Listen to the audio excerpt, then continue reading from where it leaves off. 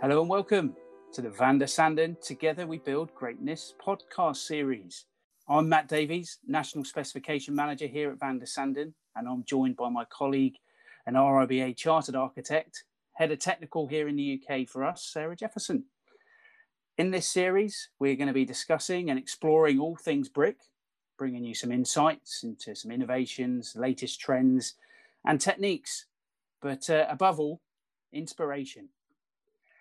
So a bit about myself. So I'm the National Specification Manager here at Van der Sanden, and I'm responsible for the sales strategies around enhancing our specification offering here in the UK. So I previously worked at a well-known UK brick manufacturer before this opportunity arose, and I moved over to Van der Sanden. So I've got 15 years of experience throughout the construction sector, and that ranges from working closely with architects to practical stuff on site. I'm a huge advocate of collaboration, and I do firmly believe that sharing ideas and best practice is certainly going to lead to us achieving better results on projects. So Sarah, do you want to let the listeners know a little bit about yourself? Yeah, sure. So I was a project architect for many, many years, working in London and the South East. And then 10 years ago, I moved into industry to work for a brick manufacturer where I met Matt. And very recently, at the end of last year, 2020, I joined Van der Sanden as a technical advisor. So I'm simply here to answer anything related to brick, any technical queries, however small, however complex. I will do my best to assist anyone. So that's my role.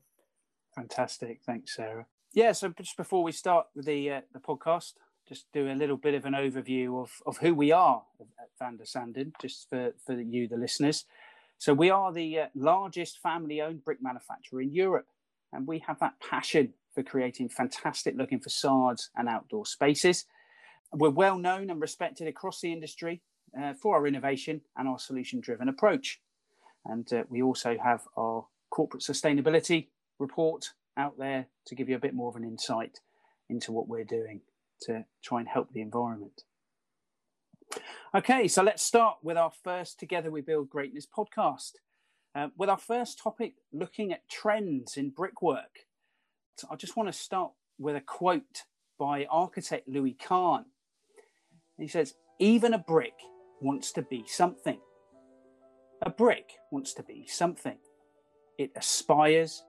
Even a common, ordinary brick wants to be something more than it is. It wants to be better than it is."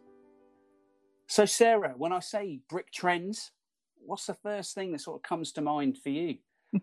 Well, firstly, Matt, I just love that quote. It's brilliant. It's really written, isn't it, for us? Yes.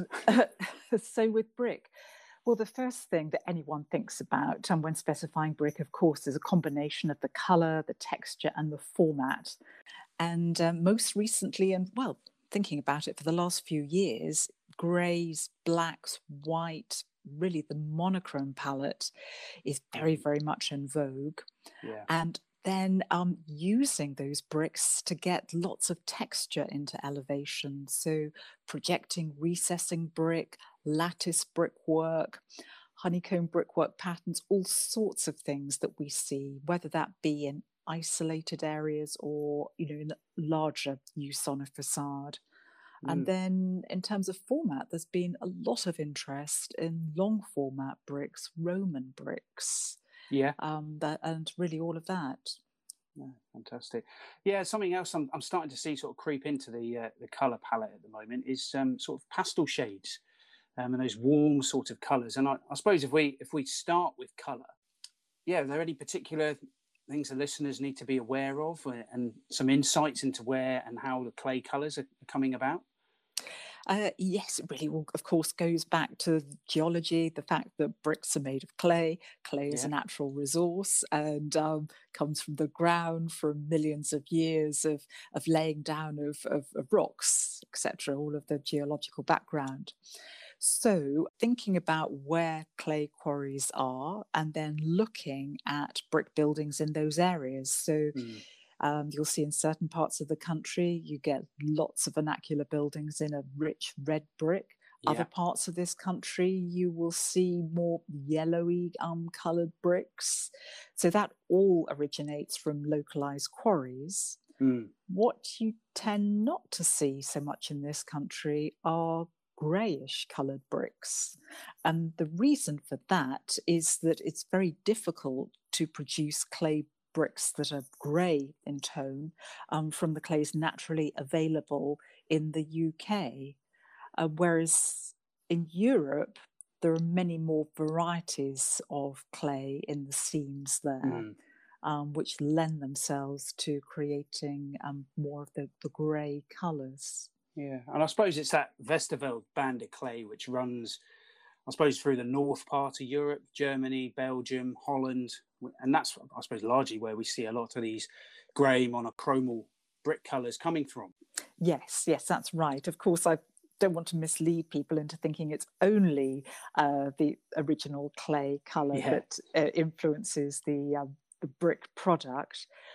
We can also add pigments to the brick and other materials as well, fire the brick in different ways to influence the appearance of the brick and its colour overall. So it's a whole combination of things, but one of the main factors is the actual clay. Yeah, it's obviously going to be much easier to make a brick colour using a clay which is naturally going to fire along that sort of colour, isn't it? Yeah. So, no, fantastic. So if we move on to the next subject now on projection and brick projection, very in vogue at the moment, has been for probably the last couple of years, 5-6 years even. So yeah, Sarah, where's it sort of come from, and what do we need to be thinking about as specifiers and architects if we're looking at creating this sort of textural effect? And I suppose the big question, how far can you actually project a brick if you're looking at projecting it? Well, gosh, yeah, lots of questions there, Matt, and difficult to answer succinctly and quickly because every situation is different. Projecting and recessing brick is nothing new, and if you look around at old brick buildings, you will see all sorts of details that are projecting and recessed. But you do really have to understand your brick and the type of brick you're specifying, and then think about the projection. So just broadly, bricks may be stock bricks that are made in a mould, which typically have a frog in them, or they may be manufactured as extruded wire cut bricks, which will have holes or perforations within them. So if you're going to project or recess, you may be partially exposing the perforations or the frog, which you won't want to see. So you're going to need a solid brick in order to do that successfully. Yeah. So that's one consideration. Sorry, Matt, you were about to butt in there. Yeah, I was just thinking. So there must be some other brick types out there which probably solids are standard. I know some manufacturers actually have a certain percentage of stock bricks that they produce in manufacturing that are solid.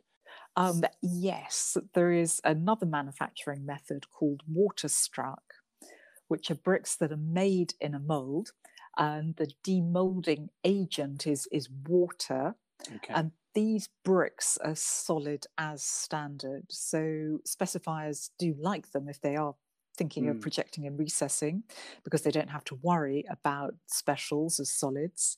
Of course, it depends on whether the specifier likes the particular aesthetic of the water struck brick, which it's difficult to describe, isn't it? But has a slightly industrial, soft glazy type character, I suppose. Yeah, would that be fair? Yeah, I think that's a good way to describe them. But they are solid as standard, so quite a lot of interest in using those. But as you were saying earlier, that some manufacturers will have a percentage of solid bricks within a pack of standard wire cut or stock bricks that are frogged. Yeah, fantastic. And then if we're touching on brick projection again, and just like some basic rules, I suppose, for the listeners and are based upon those different brick types, like in terms of what should they be taking into consideration? You mentioned frogs, perforations. Do they start at a specific point on the brick? Well, it does vary from product to product as to where the brick has been made, but as a very, very rough guide, I'm happy to say that sort of 20 millimeters is generally where the frog begins or the perforation begins. So you can probably project or recess, between up to 15 to 20 millimeters Okay. without worrying about Mm. needing a solid brick. But what you do have to bear in mind is the fact that the bed face of the brick, that's normally fully bedded in mortar, isn't a finished face. So Mm. its colour and texture may be slightly different to the stretcher and header faces of the brick, which are designed to be exposed. So that's a consideration. And then, of course, stability of the wall is something Mm. else. And in very general terms, based on the principle of corbelling, you can project up to a third of the width of the bricks. So you've got 2/3 bearing. So Okay. that's a very, very Yeah. general, brief overview, but I must stress that every situation is different.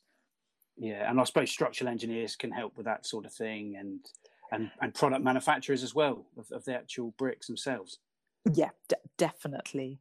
And of course, with stability, if you've got a very small feature detail, a small panel of perforated brickwork or projecting recessed brickwork, that's one thing. If Mm. it's a whole elevation, then structurally that's going to be a bit more challenging. And of course, there'll be more issues. Yeah, and I suppose that leads quite nicely onto durability element as well, and ratings for bricks. Um, Yeah. I'd probably be interesting just to let the listeners understand a little bit about the durability. So bricks actually go through a rigorous testing process, don't they, Sarah, under BSEN 771?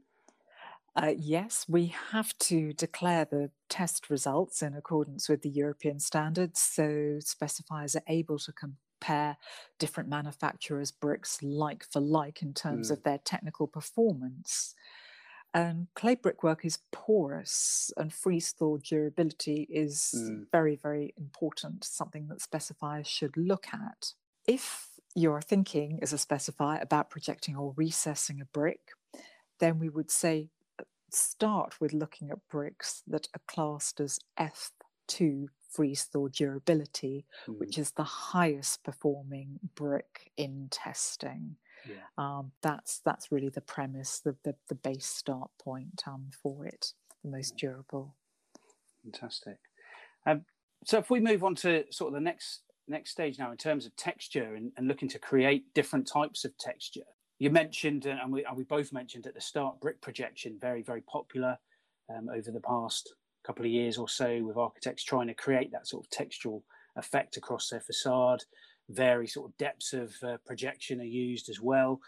Yeah, is there anything in particular we need to be aware of, and should we really discuss through different types of types of creating texture across a facade, do you think?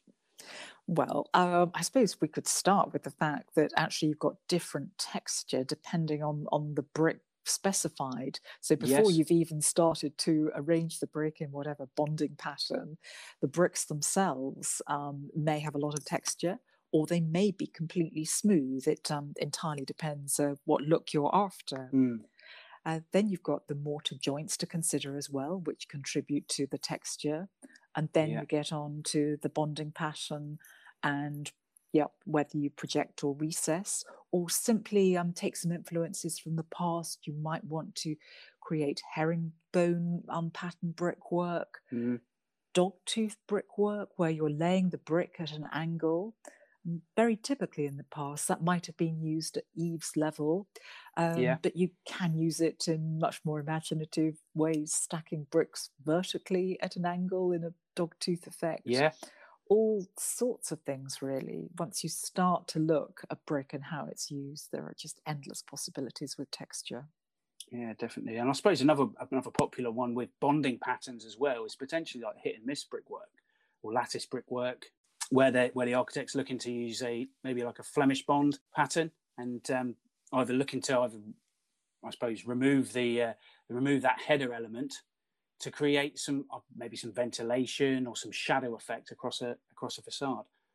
Yes, and I was just thinking as you were talking there, Matt, one thing we haven't mentioned yet is you do have to be a little bit careful where you have projecting recessed or lattice brickwork, in that it can, if it's at low level and in an area accessible by the public, present a climbing wall, Yes. the possible security risk. And just from what I've seen over the years, it's surprising how often it's something that's not considered, that architects very much, they're involved in designing something that looks beautiful and pleasing, and then that security aspect has been overlooked. So that's quite an important one to bear in mind. Yeah, perfect foothold or hand grabbing hold, isn't it? Really, I suppose if you think about it. Yeah, I mean, if we then start to look at brick becoming that go-to material of choice for architects, particularly over, I suppose, the last decade, we're seeing that sort of resurgence back to brick. And you said at the start of the podcast, with that monochromal palette coming in. I mean, are there any sort of reasons that you can think behind this? I mean, other than probably the obvious in terms of the circularity and sustainability aspect of brick, is there anything else that you can think of for reasons why brick is becoming so popular? Well, in a sense, I don't think it's ever gone out of fashion, but it's durability and the fact that it looks good from the minute it's been built, but it can also still look good. You see Roman buildings a couple of thousand years on that are in brick, and that brick still looks good. So its durability aspect certainly makes it very, very popular. It has that sort of sense of permanence and solidity that some other materials don't. And yes, as you touched on there, sustainability, the fact that if you use a traditional lime mortar, that will potentially allow a brick building to be deconstructed and those individual bricks reused. More difficult if you use a strong cement mortar, but that's certainly of interest. And just in terms of context, that a brick building really fits in absolutely anywhere, because there are so many different types of bricks that are out there to specify, and that can be adapted really to any context. Yeah, and I suppose if we look at brick and that level of flexibility that it has, and that's largely what we've touched on during the podcast, just in terms of colour, different types of shapes that we've mentioned that you can achieve by using brick. And I suppose do you want to touch on like the modular aspect of a brick and those different sizes again, Sarah? You mentioned like those linear formats at the start. I mean, how easy is it really to, I suppose, design with brick on that basis? Well, with brick, you do have to be obsessed with brick dimensions and mortar joint dimensions. There is no getting away from that to make a brick building work, I'm afraid. It's just something that architects have to accept and spend time on.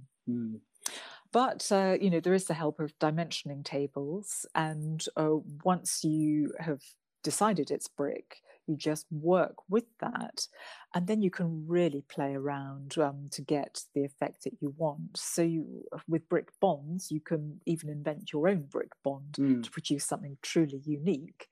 And particularly if you're specifying a brick of a different length or a different height, whether it's a 50 mil high brick or whether it's 65 high or other formats, there is just so much that you can do. But as you were saying, Matt, dimensional coordination and brickwork is key.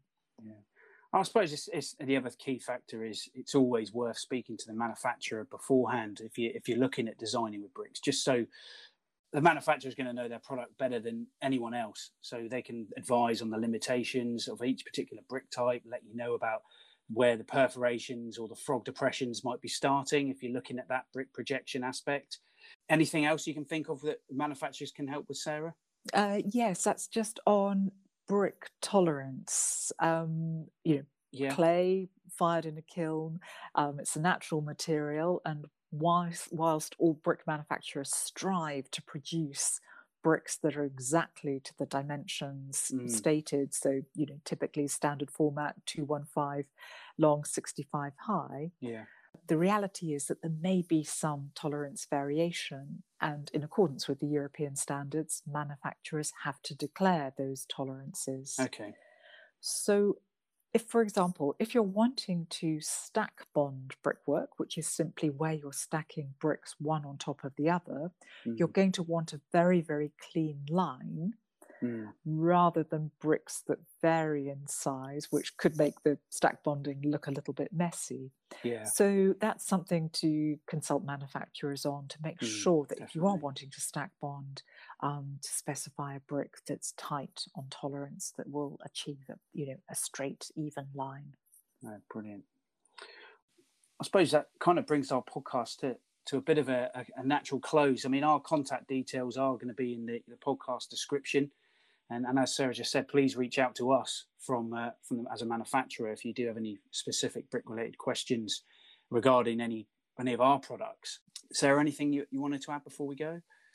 I think that's probably quite enough for the first podcast. There's just so much to talk about with brick, and I think we've touched on a few of the key things to begin with. So yeah, nothing more for the moment. Thanks, Matt. Fantastic. So yeah, if we think back to that quote by Louis Kahn at the start, hopefully today we've given you a bit of inspiration and discussed some of the ways that we can make brick just become something more than it is. And yeah, thank you for listening to the Van der Sanden Together We Build Greatness podcast. We both hope you found it interesting and informative. And until next time, stay inspired.